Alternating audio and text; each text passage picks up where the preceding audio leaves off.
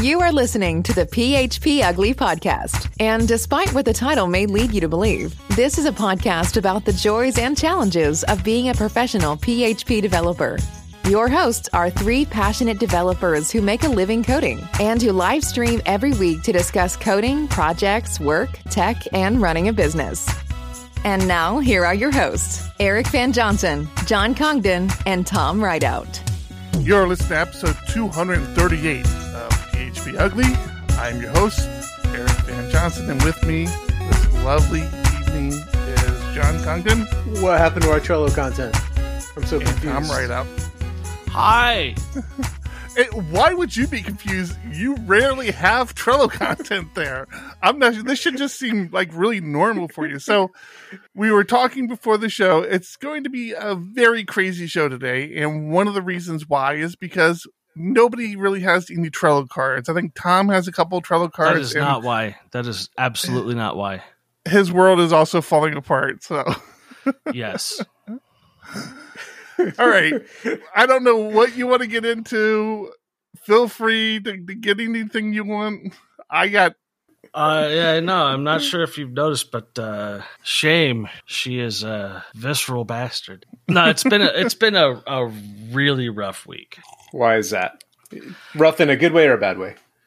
Yes. Well, how's the new job? How's the new job going? Okay, so this is week 3 of the new job, and when do we stop calling it new? I started really digging into some elements of the code that are very difficult and spark that imposter syndrome light. Difficult because you haven't seen code like that, or difficult because it's crappy code? Difficult because it's really good code. Well, then it shouldn't be difficult. It's really good code doing very difficult things. And that's something that that's my goal, right? That's my intention, is good code doing good things that are difficult. But when you're faced with someone else's code that is doing that, you get this imposter syndrome nightmare.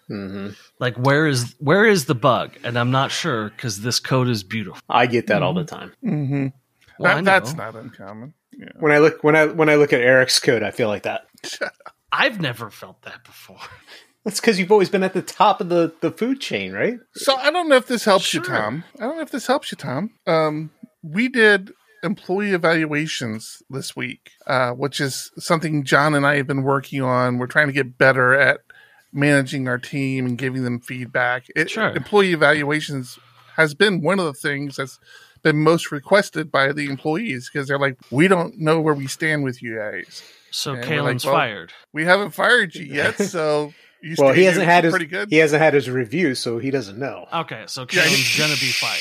He's the one we've been holding off on. So yeah, but it was interesting because in our head, like, we don't hire junior developers; we hire senior developers. I honestly feel with just about anybody on our team could step into a senior developer position without hesitation in an organization. And I always find it interesting when we hold our employee evaluations, some of the feedback we get. And one of the things that we got as feedback from one of our longer running employees, aren't they all long running at this point? I know. I'm trying to remember when. I'm trying to remember when they onboarded, but that was their concern. They felt like they were suffering from, well, they didn't think it was imposter syndrome. I mean, I think they kind of recognized it, but they didn't. They were losing confidence in how good of a job they were doing. And we're like, or at least I was like, well, where the hell is this coming from? Like, you've been cranking out the code. You've been tackling some of our most difficult projects, and you're killing it. Why is this a thing? Why are we having this conversation? There are a couple of people on the team I can understand that conversation with, but not this person. Me being one of them. Absolutely. Well, okay, you saw your employee evaluation, right? So you know where you stand. I did have the best employee evaluation of them all. I'm just saying. My process to this job was intentionally overselling myself. Well, you're supposed to. Right, because people kept telling me I can do this. I'm great at this. And then I've run up against a wall in the code where I'm just like overwhelmed by the complexity. So here's what I think your real problem is. It's not the complexity. It might be the complexity, but I don't think that's what your real problem is. Do you want to know? I think what your real problem is. You have every opportunity to hurt me right now, so please be careful. No, I think your real problem is you're just accustomed to knowing everything. You're accustomed to having a full understanding of the code base, and this is probably one of the first times in your career that you've come into another code base that's been coded well, and you've just got to change your pattern a little bit. You can't just expect that you're going to rush in and figure everything out. There's only a few people I've seen do that. John's been one of them. John can go into any code base and put things together. And it's freaky weird. There's institutional knowledge, which is fundamental to how quickly a group can perform. And there's sort of the position that I want, which is to establish what institutional knowledge is within the company. And because this is not my code base, I'm kind of terrified. But you can't establish what institutional knowledge is. It's already there. It's the knowledge that was there before you got there. So it's going to take some time to learn all the pieces of the code base. And you still aren't going to know it all, because I've been in the code base that I work in for 9 years now. And there are still people contributing code that I can't review everything because there's too many people. So when I go to look at someone, I got to take the time to figure it out. And I'm not going to go through that entire section of the code to figure out how it all works. I'm trying to figure out where a bug is, or where an issue is, or why something is acting the way it is. And I'm only going to learn a very small piece of what they did and not be able to grok it all. Absolutely. And I'm not saying that I should understand this code base from ground one.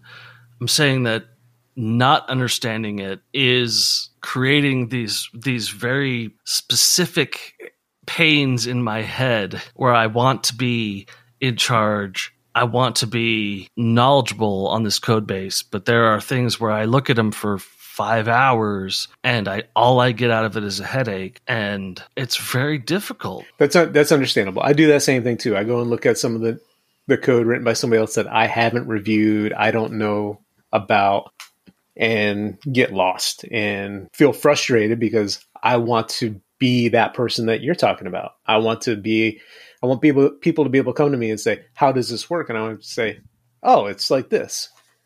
Well, so and at the end of the day, I just can't. I just don't. We joked a lot about me working for you guys. And it was not a joke, but sure. I do believe there was an offer on the table. There was an offer on the table.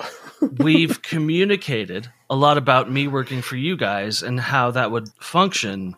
And that wasn't a situation where I was pushing myself. That was a situation where I was, thanks. You guys had faith in me. No, for real. I take that.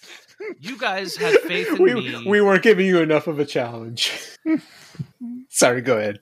You guys know me.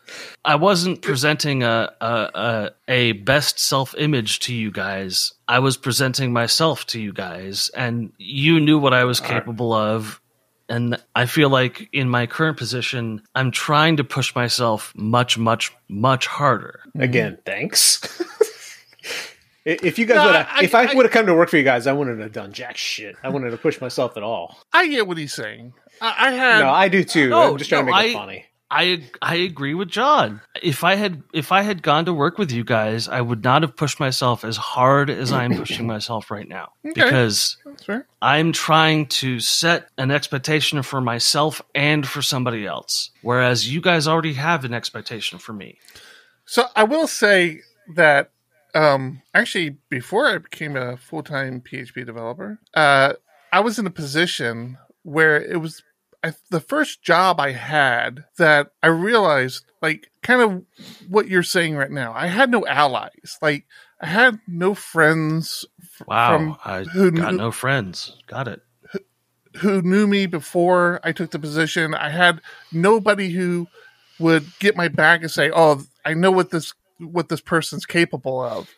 This was a company I went in, very similar to your situation. A recruiter called me. I'm like, yeah, maybe it's time for a change. Interviewed, went and worked there. And I understand what you're talking about. And I know in my particular situation, I was in this transition period in my life. I was tired of sysops. I really wanted to get into coding. And I was having this complex of there's nothing for me to contribute here at this company. And okay, so it was also is that IBM? I don't understand that question. No, I didn't work for IBM, but there was nothing for me to contribute. And I don't know. I feel like maybe what you're going through, I could have probably stuck it out, but I had a lot of other things going on at the time where I just didn't like what I was doing. And once I got this exposure of what it takes to kind of quote unquote run a company, I'm like, I could do that. Like, I would rather code and do my own thing than what I'm doing now, which just didn't feel like it fit. But more towards what I think you're facing right now is you're coming to the realization that there's nobody there that has your back. You feel like you're walking around with a target on yourself, and eventually somebody's going to see that target and realize, hey, this guy's a fraud. Let's shoot the target. You gotta push that down. I mean, you just gotta have faith in what you're doing. See, but my question is, how do I do that? So I got 6 resumes yesterday that I went through, and I looked at like 3 of them and just was like, no, throw them in the garbage. This is not.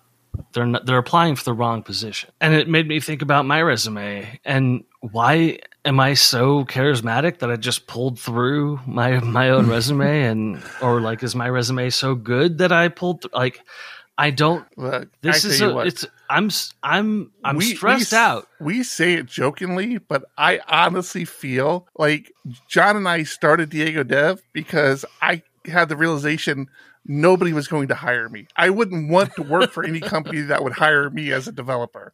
I was like, that would be such a terrible thing. I thought we did.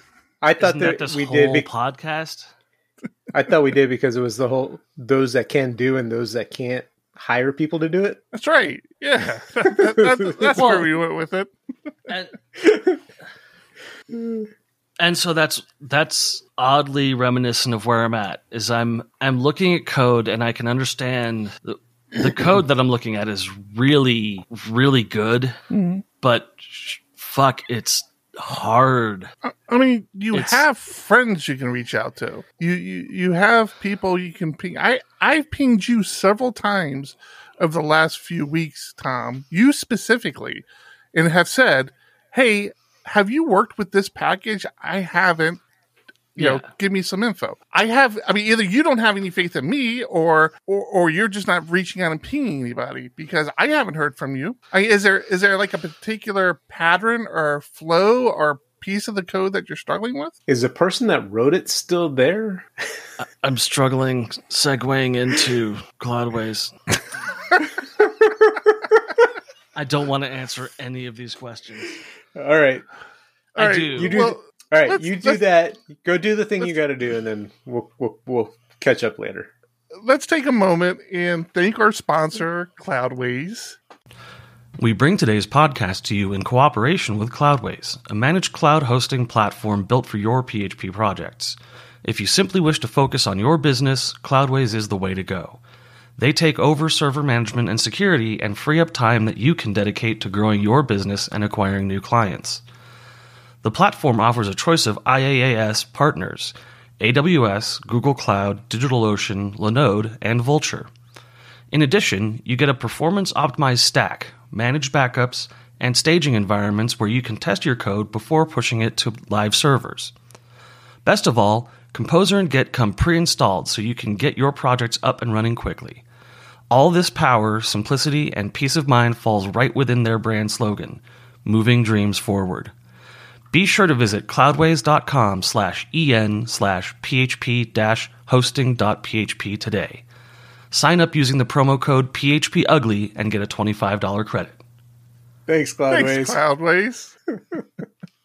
So since we just came out of our sponsors section of Cloudways, I noticed you didn't comment on the link I sent you earlier. And since we're so low on content, I'm just going to add it to the show notes. But Cloudways did an interview with me, or had interviewed me. I started reading it. It was it started getting to be a longer read, so I just was going to hold off on it. Okay. Yeah. But it was good. Yeah. It started out great. I mean, I like that they were asking more about you. And at the beginning, I was like, I didn't know anything about this. Oh, really? What part didn't you know about? I thought we've talked about everything. I didn't know you were doing it, first of all. I didn't know you were doing that interview. That's all I meant. But yeah. I thought it turned out good. Yeah, cool. Yeah, I guess they have a whole little segment of interviews they did with PHP developers, and they reached out and they're like, hey, we've really enjoyed being a sponsor of yours. We've been seeing PHP Ugly come up more and more in some conversations. So, we're curious if you'd be interested in doing a profile. I'm like, yeah, at first I thought it was like, profile of everybody. And then they sent me the questions, and I feel bad because I actually sat on it for probably a week. They sent it. The last couple of weeks have been so crazy for me. And I probably sat on it for about a week. And just saw the last question and your answer. And I'm baffled by that bastard. Whom should we interview next and why? Well, You are a dick. I couldn't have picked any of us because they already interviewed us. No, they interviewed you. So I feel bad because I'd sat on this questionnaire for so long, and I'm such an idiot too. I do this regularly for PHP Architect. I send questionnaires out to people. Like, we either do a video chat, and then I'll transcribe the video chat for my article, or I'll just send out a questionnaire depending on where they are in the world. Sometimes that's just easier. So how they feel while they're waiting for your response. Yeah. and my particular practice is that I phrase the questionnaire very kind of casual conversation, and then I'll extract what they said and kind of read through it and organize thoughts correctly, because not everybody will respond like a nice organized. Yeah. So I kind of go through the responses and everything. So I was pretty intoxicated when I decided I needed to get this filled out and back to them. I was like, it ended up being like 1 or 2 in the morning when I finally sent it back. And I'm thinking, oh yeah, they'll just proofread all this and it'll be fine. And then it's like, yeah, no, they like that last question, the exact question you're talking about, whom should we interview next and why? I'm like, I thought that was just them looking for a lead. Like, hey, do you have any ideas of anybody else we should interview? I didn't realize that was going to be part of the article, because I remember I was typing. I'm like, God, I hope John never finds out. No. You know where I got to? I was reading through, and they're asking about the SDPHP meetup. And it just made me sad. I got there, and I'm like, right? Me too. You answered it well, in the fact that they asked if we're going to start SDPHP meetups back up this year. And he said, probably not. And you have very valid points of, yes, things are starting to open up more and more. California is going to maskless here in less than a month, where if you're vaccinated, you don't need to wear a mask. And things seem to be getting somewhat back to normal, but there's still the fact that meetups need a place to host. And if I was running a business that usually allowed outside meetups to use their space, at this point in time, I'd be like, yeah, I'm going to hold off for a little while longer. Right? Yeah. Why am I going to risk anything for my employees? There's no reason to extend that service at this point in time. Let's wait and see where things are at. So I agree. It's going to be a ways off, but it still made me sad. Yeah. I was even more envious. I popped on Arizona PHP meetup this week, and this I'm not sure if this was going to be their last virtual meetup. I think they're going to try to do a hybrid for the next couple of meetups, but their plan is to start meeting in person next month. They're like, hey, wow, we've talked to Pagely, we're going to meet in person next month. And it's like, damn, I'm like, I was actually starting to like these virtual like Arizona was one of the ones I try to catch every month or so. So yeah, they're going back to in person. I think I heard of another one going back to in person. We have Longhorn PHP, which is going to be an in-person conference coming up in October. And Call for papers is currently open. If you're wanting to give a presentation to a conference, they have their call for papers open currently. I'm hoping the best for them. Mm-hmm. Some phrase like that. I'm hoping they do well. I'm curious to see what kind of response they're getting. Do they have a lot of people ready and willing to travel to an in-person conference? I'm really curious about that too. And when you're putting together a conference, that's like one of those things you're not always Fort Worth, not Fort. I keep saying Fort Worth. I got Fort Worth in the brain here. You're not always completely honest on, because if sales are not going great, you don't want to share that, because it's like, oh no, sales are great, Of course, yeah. But I think it's one of those things. If I were in my 20s, no wife, no kids, probably would go. Mm-hmm. But having kids at home, there's no way I'm going to take that risk right now, even being vaccinated. Well, and they're also pretty fortunate where they have a pretty substantial local community who don't really have to get on a plane. I mean, even as far 3-4 hours out is an easy drive to Austin for a lot of Texans. So I would have thought that for Wave PHP too, but LA said, screw you guys. Right? I totally thought. I remember having that conversation. I'm like, honestly, if all we get are people from San Diego to LA, I think we'll be fine. I don't think we got anybody from LA or San Diego. Gosh, man, that was hard. That was one of the hardest things I feel like we did. I feel like we put so much effort into it. I feel like we pulled it off so well. And I love doing it. It just wasn't embraced really. So I'm hoping the best for them. Hope they can pull it off and have a good turnout. I'm pretty confident they will, and they will be my focal point of next month's PHP Architect Community Corner. Yep. Is it next? I know there was confusion when we talked about on our last podcast. So it's going to be the June issue? Yep, it's the June issue. Yes. Gotcha. For sure. So Kevin brings up an interesting question in Discord, and it was actually pretty well timed. So if you're not familiar with the show, or if you haven't heard us talk about it before, we do have a pretty active Discord channel, and we take requests like during the show. So before you go down that road, I wanted to know more about your week and how things went. Oh, okay. Yeah. We don't need to. I mean, Kevin, I appreciate the content, but Kevin, I still want to know more.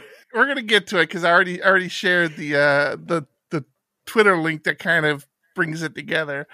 So to finish that thought, discord.phpugly.com if you're interested in joining. We're in there all week long. We're constantly having conversations. We have a couple channels that are pretty active. So feel free to pop in there. Again, when I have issues, I'll just pop in there. I'll be in there on the weekend. We were working through the PHP bot once in the Discord, and people were giving me suggestions and directions and things like that.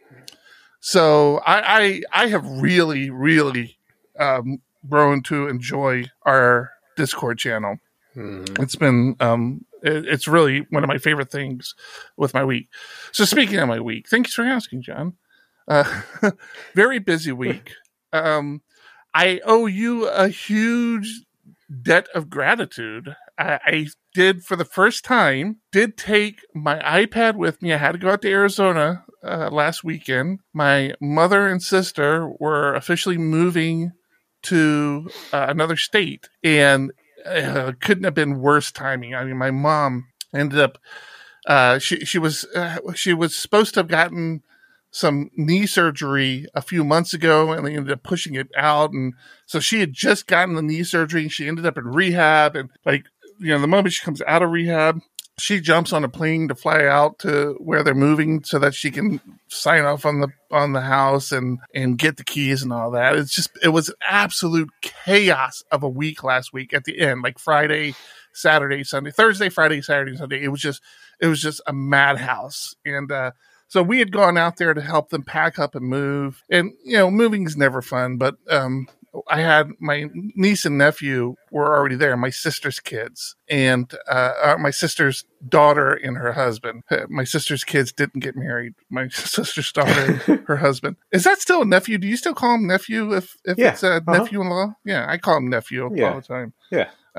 But they're maniacs. First thing, the job that they have, they moved a lot. They work in the grocery store industry, and they just were moving up the ladder so quickly. And they were in Arizona, then they were in Texas, then they were in Ventura here in California. This is your niece and nephew. Yeah. Okay. Gotcha. So they were really accustomed to moving. So they got there and they just rampaged the house. I was appreciative because by the time I got out there Friday, they'd basically gotten everything done. There were just like a couple of small things for me to do. We had to bring some stuff home on an old piece of furniture my wife's grandfather made for us when we first got married, things like that. So speaking of when you got married, happy anniversary. That's true. Yes, I celebrated my 32nd anniversary yesterday. Still officially yesterday, May 26th. 1989, the wife and I tied the knot, so she hasn't been able to get away from me yet. Everything's binding. She keeps trying, but you keep holding on.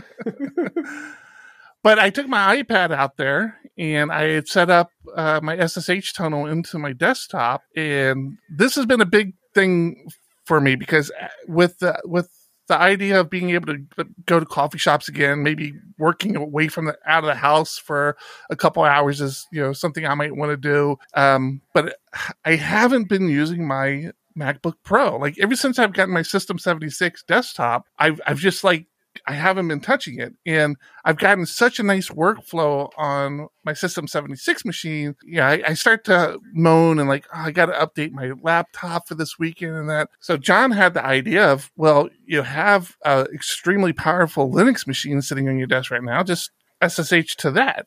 And I'm like, shit, I got my iPad. There's no reason I can't do that.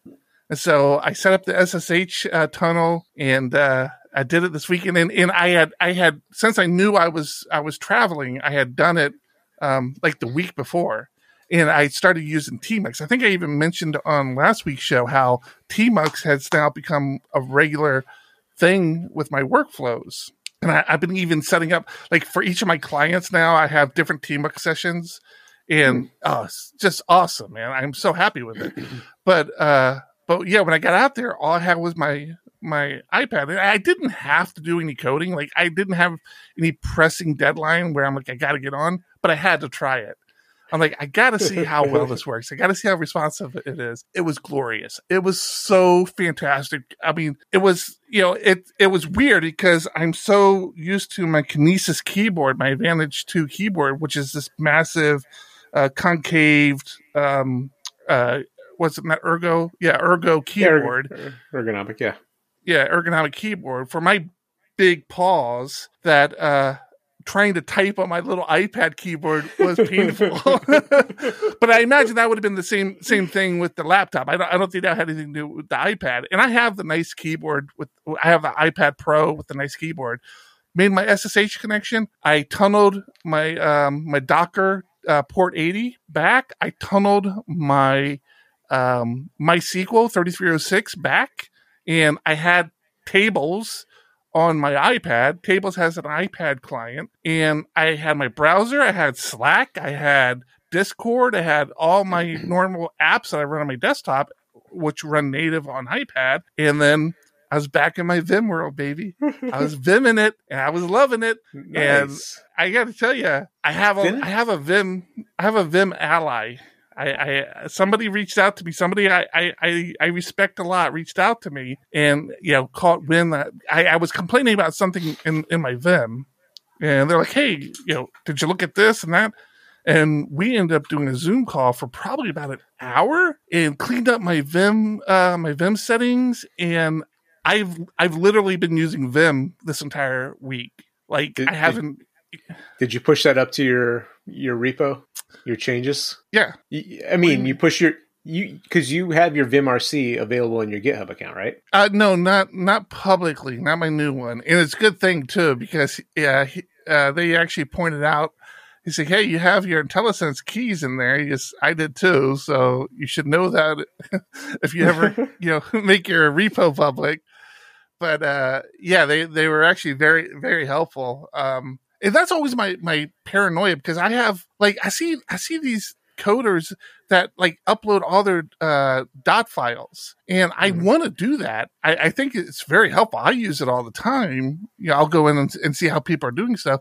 But I've tried to remember not to put secret keys and stuff in my .files folder. But occasionally, the IntelliSense one comes through where I had actually configured it in Vim, and it was that Command and Conquer. I think I configured it through Command and Conquer. I don't remember exactly how I did it now, but it ends up putting it in a file in my .files. What are the IntelliSense keys? Conquer of commands.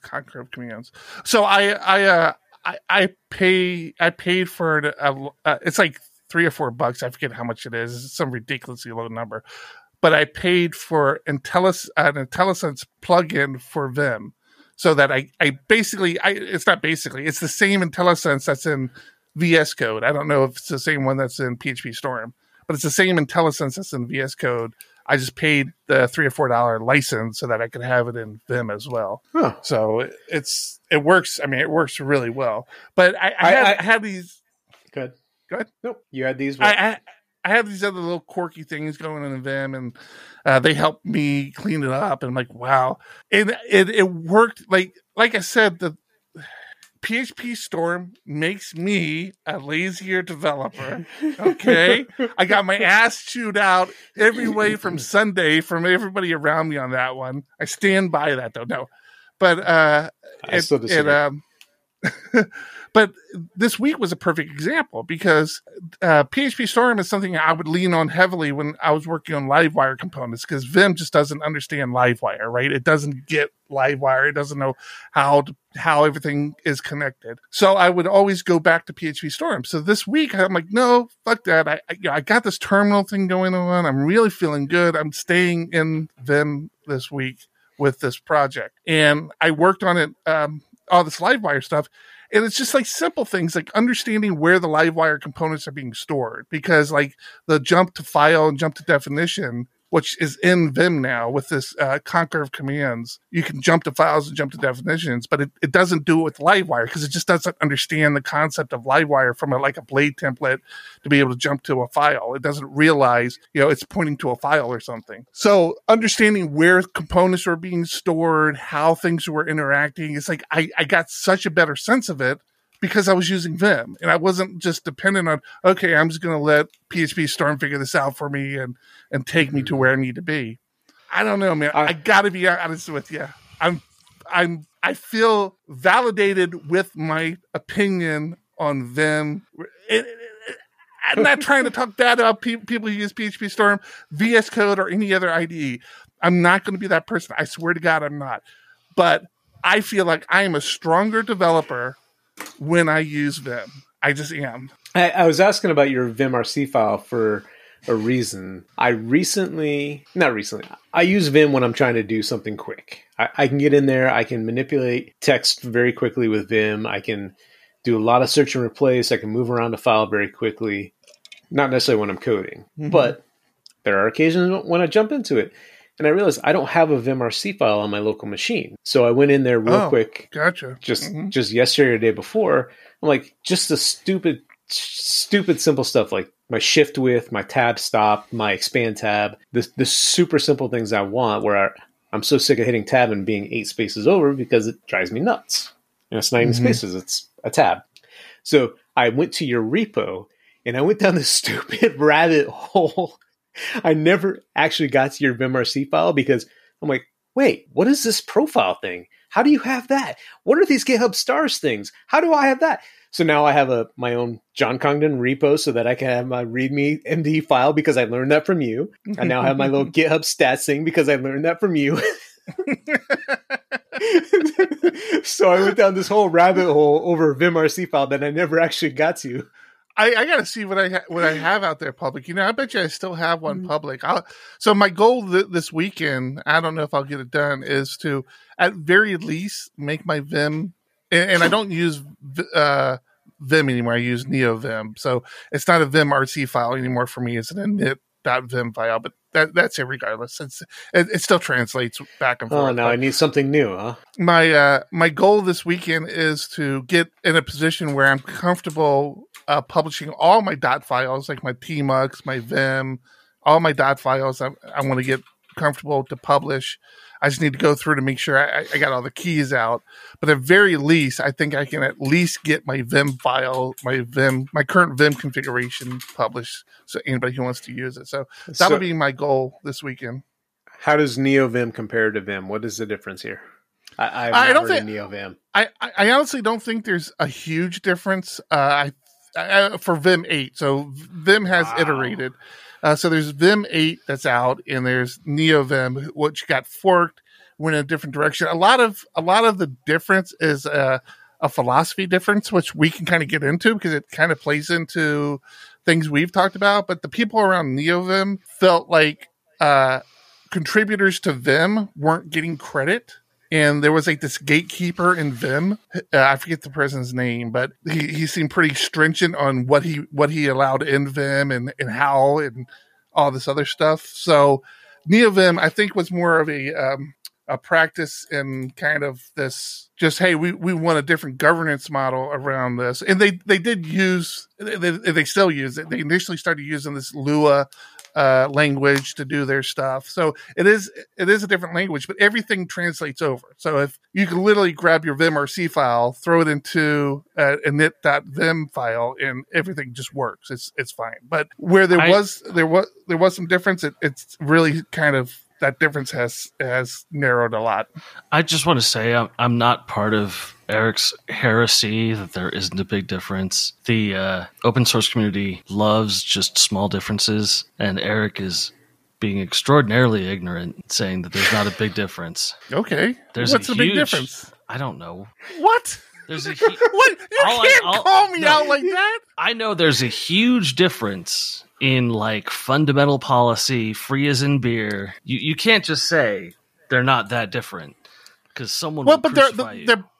They're both open source, and again, I don't know all the particulars. I'm a complete consumer in this world.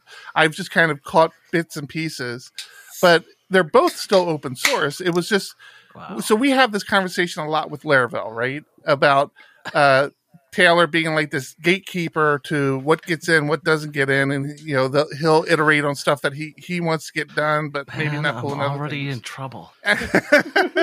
So it's my understanding of it. It was kind of the same thing with the Vim code base as well. And I know the NeoVim people who contribute to NeoVim take great pride in how big the contributor list is getting in NeoVim compared to what the contributor list is in Vim. But to kind of bring this full circle, Kevin in our Discord channel asked, hey, what is our opinion on the Laravel ecosystem? And he referenced a link on Laravel.com. And I thought that was an interesting question at the time because Taylor actually tweeted out today. He sent out a tweet that says, hey, sometimes I see people use me me and a few others as an example of solving the open source sustainability problem. He says, I don't think I have. I built an entirely separate business around an open source product. So now I manage two things, an open source product and the business. This actually almost echoes something, again, my ally and I were discussing of, so with Laravel and the release cycles with Laravel and how quickly releases come out, the thing I kind of had mentioned, because we were having a conversation about it, was that I think in Taylor's opinion, and this is just me, I don't know. I haven't had this conversation with Taylor, but I think one of the things Taylor thinks is, hey, I use Laravel more than anybody. I have businesses built around the Laravel framework all over the place. I know Laravel probably better than anybody. So if I'm okay with these releases, why wouldn't everybody else be okay with these releases? I think you mean Symfony. Huh? Taylor uses Symfony more than anyone else. There are a lot of people that use Laravel more than Taylor. Well, okay, maybe. But to Taylor's point, and to address Kevin's kind of conversation, so Taylor has built several products on his open source framework that aren't open source. I understand that you're trying not to upset me, but I'm so upset at Laravel right now. Again, what did I miss? What are you upset about? I'm stuck with telling my boss that I have to have Laravel updated every week, and my boss telling me, "Well, okay, that's a DevOps thing. It's gonna have to be on his schedule." Mm-hmm. That should not be the case. Every week we have to do regression testing for the security fixes plus the two new things that are being integrated into the system. If you have unit tests around your code, you should be fine. Should be. If you are unit testing your code, you should be good to go. But what I saw in the last 2 months was SQL injection vulnerabilities and authentication vulnerabilities that allowed you to, if you knew it for the last 4 years, it was there. That let you log in as anyone. True. That's true with any fucking framework, any code. There are vulnerabilities that are available that you don't necessarily know about. They were patched. You got an update. If you have proper CI/CD in place and you have proper tests around all of your code, it should be a matter of put it through the test. Your test passed. You should be confident in releasing. Absolutely. And at my new position, 100% we have unit testing, functional testing, CI/CD that gets that shit done. But at my old position, I'm starting to see where the cracks were, and I didn't know it because we weren't a Fortune 500 or a top income earner or whatever. The Laravel wants to cast itself as an artisan's toolkit. I'm sorry, Eric. You're so upset right now. No. I'm honestly not. I'm. It's a stupid cat. You don't even want to know half of what's going on. My issue is he's got a new kitty. Do you know the kitty's name? What? It's like Control Shift semicolon Q bang. Can't get rid of it that easy. The kids and wife named him Bug. I guess this is a D&D thing. Are you a D&D person? No. Yeah, Bugbear. You called him Bugbear, yeah. Yeah. So there's this Bugbear thing, and so they're like, we're calling him Bug. And I'm like, then I shall call him Feature. And I had to explain. You're supposed to laugh at that. Yes. Oh no, and he sits on your keyboard and introduces lots of new bugs. He is. I mean, look at this is where he's at right now. He's probably like he always needs to be held. Oh, did I wake you up? I'm sorry, buddy. I've never had a cat that wanted to be held as much as this cat. It's the weirdest, and I don't even like cats. I mean, I don't have a problem with cats. Go ahead. Aside from Eric's cat, when I have a ticket that has a spelling error on a page and I see another spelling error on that page, I have to introduce a new ticket to fix that other spelling error because our review system, the regulatory system that manages my company says we have to know why these tickets are changing. We have to compare every pull request with every story in your epic. Oh, that'd be so annoying. It is. Mm-hmm. However, it makes sure that foreign code doesn't just make itself into the system. It's annoying, but it's effective. But then there's the weekly update of Laravel, where we are bringing in untested, brand new, possibly backwards breaking code. You guys don't want to hear it, but it's driving me insane. It was bad at my previous company. It's much worse here. It's driving me crazy. Well, and you're the person that needs to fix it. That's all. But he's not allowed to fix it. All right, off of Laravel. I've been way into event sourcing this week. I've been absolutely loving it. At the end. No. Are you using packages or anything like that? Or are you just doing it old school? I am using Event Sauce. I mean, it's been part of the code base. We are using it for various things. I'm actually using it to retrofit existing code, which I thought was going to be impossible to do. It seems like that would be a pain in the ass with event sourcing. It is, but what I've worked out is a way to retrofit. So it's going to be done in stages. The first stage is getting the events just being fired and stored. At the same time, I happen to be projecting to brand new tables that have the same structure as existing tables, so that at the end of a process, I can compare old tables with new tables and say, I'm getting all the events and I'm projecting the data correctly. Okay, so here's where I need clarification. What do you mean by events? Okay, that's a good question. So in event sourcing, you have an aggregate root. You have something you are modeling. You could have a user that you are modeling, and then every single thing that changes the state of that model, that aggregate, is done through events. Your events are user was created, email address was updated, whatever, any other piece of data that changes the state of that record, and you store the events.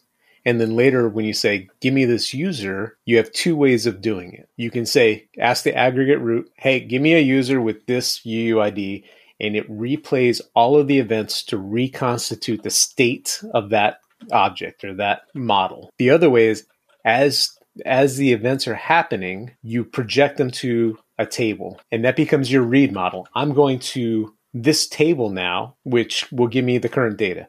I'm going to go to this cache to get my data. I'm going to go to this document store to get my data. And the beauty is, you can project to multiple places. So I can project over here to where I'm going to do my authentication. And I can also project over to another document store where I'm going to do these hard searches. Maybe it's a specific search database. And now you have the events so that you can replay them at any point in time and figure out where did things change? When did they change? Why did they change? Who changed them? And to me, that's the major thing. What changed, when, why, who? And it could also be how. Like, was it an API request? Was it a web request? Was it something else? You could also blow away your projections and reproject to fix your state, because you should never be because you should never be updating your table. Go for it. Fix your state sounds like remodeling. So let's say you set up a read model, and I'm using user. Let's go with another scenario. The project I work on has millions of rows in a contacts table, and it's constantly being searched. Updating an index on a table takes forever. I did it for 2 weeks once. Right. What if instead you create a completely new table that you're not using yet? You reread in every single one of your events, reproject them to this new table with the proper index, and then you start using that table in place of the original table. It's a matter of changing your model to say, hey, instead of going to my contact table, I'm going to go to my contact better search table, whatever you name it. It's just one of the benefits of event sourcing. The fact that I am able to retrofit it into legacy code is what's most appealing to me. Mm-hmm. I can get the events, I can project them so that I can prove that my before and after doesn't change without really affecting existing code. So that's a huge, scary thing when you're changing code that you're relying on to run your business. So what we decided to do is do it in steps, where there would be an event/command to do something. Instead, we're just projecting the event, and that event is getting stored and projected into a temporary table. The next goal is compare the two tables, which obviously I'm doing in development, but we would do it in production and say, hey, there's no difference here. Things are projecting properly, which means we're at least getting the right data within our events. And I'm also getting more data, which is beautiful. I'm storing data that we don't currently know we need. The next step, replace the existing code that's not well tested with a command that says, hey, I want to do X. The aggregate is responsible for making sure it's allowed to be done. You then have a command that will do said thing, which is now, I can now test, which I currently can't test in the legacy code base. It's just a huge pain in the ass. I have a command that now does the thing. It projects the events, which I already know work. So now all I got to do is replace existing code with the command that does the work, and things should be golden. So it's a phased approach to retrofit event sourcing into legacy code. Do you have a specific use case for using event sourcing, or are you just implementing it for, I don't know, certifications or something? No, that's a great question. We are adding functionality to Phone Burner currently. It's always been an outbound product, and now the functionality to add inbound is coming in. The way that those two pieces work are so vastly different, but at the end of the day, they're all phone calls, right? So inbound is a completely separate module within the system. It's handled differently. It's got a different set of events. Outbound has no events currently, and that's what I'm retrofitting. The events, the outbound portion of it. The goal is take the events from inbound and outbound, project them to a new place that says, here are all the calls that Eric has been a part of. Your inbound and your outbound. Here's how we're going to do reporting. Here's how we're going to do billing. Like, everything else can be now handled off of the projections from both of these systems. So there's a huge benefit in that piece, not just the trying to fix legacy crap. Like, just in the little bit I've done in the past month, I'm like, hey, my events now have more data than our table currently allows for. So I could tell you not only this ID, but I could tell you what the name of that was at the time that it happened. So if somebody goes and changes something, I can tell you a little more information. And to me, that's huge. Like, having the data, the state that the system was in at that point in time is priceless. You know what else is priceless? This is probably a good spot to mention our other sponsor, Honey Badger. And we took steps this week to do them some justice. So let's give Honey Badger a thanks. This episode of PHP Ugly is sponsored by honeybadger.io, the web developer's secret weapon. Honey Badger offers exception, uptime, and cron monitoring all in one place, and it is easily installed into your web application. Deploy with confidence and be your team's DevOps hero. Their list of features can fit a team of any size. Are you just starting out? A fantastic free plan for life that you can use while your traffic is low. Are you an established business? Perfect. You should have a system in place to alert you to errors in real time, not finding out when your web visitors complain, if they ever do. In addition, their third-party integrations will let you connect some of the most commonly used alerting services so that you can know at a moment's notice if things go wrong. Head over to honeybadger.io to sign up for a free account to get started. And while you are listening to a PHP podcast, Honey Badger supports so many languages, including Ruby, JavaScript, Elixir, Python, Go, and so many more. Head over to honeybadger.io and start your trial today. Thanks, Honey Badger. Thank you, Honey Badger. Oh, we're just jumping right into Patreons. We do have a new Patreon. We missed them. Dream Up. Dream Up is a new Patreon this week. Now we got to wait for the name to come back around. I am getting personally attacked by John for being drunk. That was done with not being on the air. Well, now it is. How do you feel about that? For the record, he wasn't upset you were drunk. He just mentioned you might be too drunk. That is a good point. Hey, I think it's important John had his Wasted High episode, which we really should have. We really should have just taken that one. I got to go back through and find that one. I don't remember where that was. 2 hours of silence quoting John. Just John with glass eyes looking at the camera. Asking if we're done yet. I don't think this is for me at all. And now we have Tom just drunk off his ass episode. I'm not drunk off my ass. I'm stressed. And I think it's important to recognize that when you're committing yourself to self-improvement, there are going to be very, very, very stressful. Hey, there's Dream Up again. Thank you for Dream Up, a new Patreon. Thank you. You can probably come off the Patreon page now. Rolled a couple times. You're doing great, Tom. Thank you. I lost my glasses. They're there. No, stress is a part of this career choice. John and Eric have chosen to run their own company doing web development, which is stressful in a very understandable way. You're not, especially in 2020, right? You're not just handling code; you're handling people, business, and the love that you have for software development. And it's important to me that I reflect that my stress is that I love what I do. Yes, it's very difficult, and there's going to be very hard times. You could have been less stressed if you worked for us. I'm just saying. I mean, the offer's not there anymore. It was at one point. But, yeah, you get way too freaking hammered for us, man.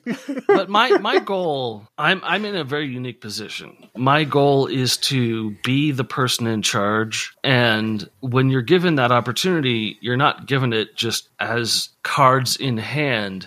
You're being told to take this opportunity. I'm trying to make the best of being in a new coding environment and software that I don't necessarily understand, but establishing best practices. And yeah, it's real stressful, but it's absolutely worth it for me. It is. Good. You'll awesome. Get through it. Yeah, you'll get through it.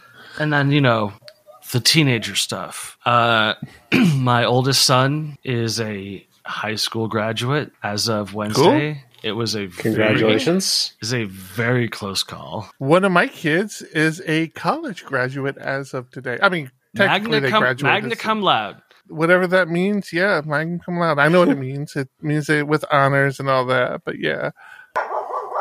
Uh-oh. Who's that? Not it. Not me. I've renamed my dog to Nothing Is Easy. Okay, so when your kids graduated? Well, Eric, you have two fully graduated children. That's correct. I have one graduated child and two 17-year-olds who are embarking upon the concept of embarking on purpose. Yes. John, you have little adorable, wonderful children. And they're going to stay little and adorable forever. Forever. I told my 4-year-old I would give him $1 if he didn't turn 5 in July. He told me no. He didn't want my $1. I will pay $30. Just raise that money up a lot more. Don't. All right. Yeah. I feel like we need to start wrapping this up. I feel like we're running long here. I'm not so sure, but I feel like this show's going on forever. I don't know. It could just be me. It is running long in the tooth. Tom,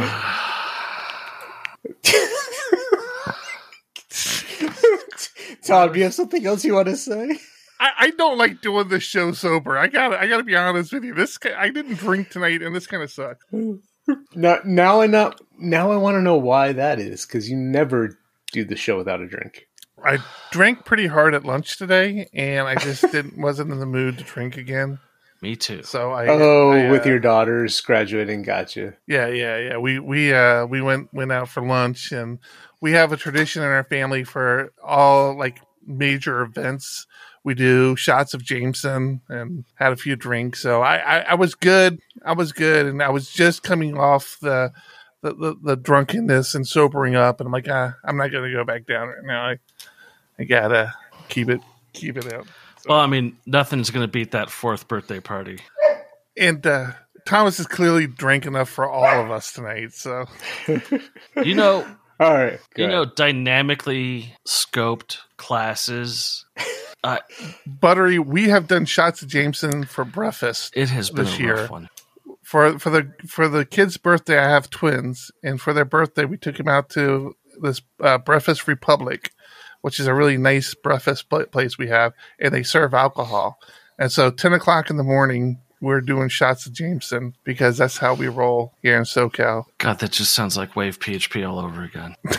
All right. I think that's it. That's We're going to wrap it up. This has been episode 238. 28. 38. 238. I don't know anymore. I'm so lost. This is probably our last episode with sponsors. You guys should all be very aware of this. Point. We want to thank everybody who's stuck with us this long. I'm Eric. I'm John. I'm Tom. Keep it ugly. Keep it ugly. 1, 2, 1, 2. Coming off the top, y'all know how we do. Listen, I'ma drop a freestyle you can cherish. I'ma send a shout out to the host named Eric.